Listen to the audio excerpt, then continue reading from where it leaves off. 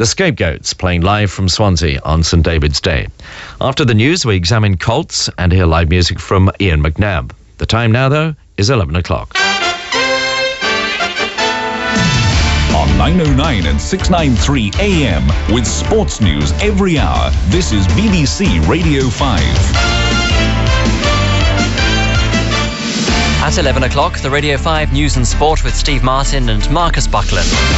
4 police officers are being treated in hospital in Northern Ireland for serious injuries after a bomb explosion early this morning.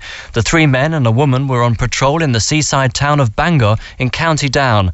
The bomb exploded without warning in the main street as they were walking past a parked car. Shops, offices and banks in the area were badly damaged. 4 people have been charged in connection with a firebomb attack on a house in Coventry last week, in which a 7-month-old baby suffered serious burns. 2 juveniles aged 13 and 16, an 18-year-old youth and a man aged 27 will appear before Coventry magistrates tomorrow. A confidential telephone helpline has opened in Kent for women worried about being treated by a consultant who has the AIDS virus HIV.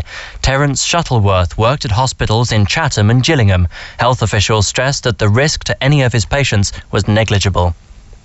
The new controller of BBC One, Alan Yentob, has said he's never seen any evidence to convince him that violence on television causes copycat crime on the streets.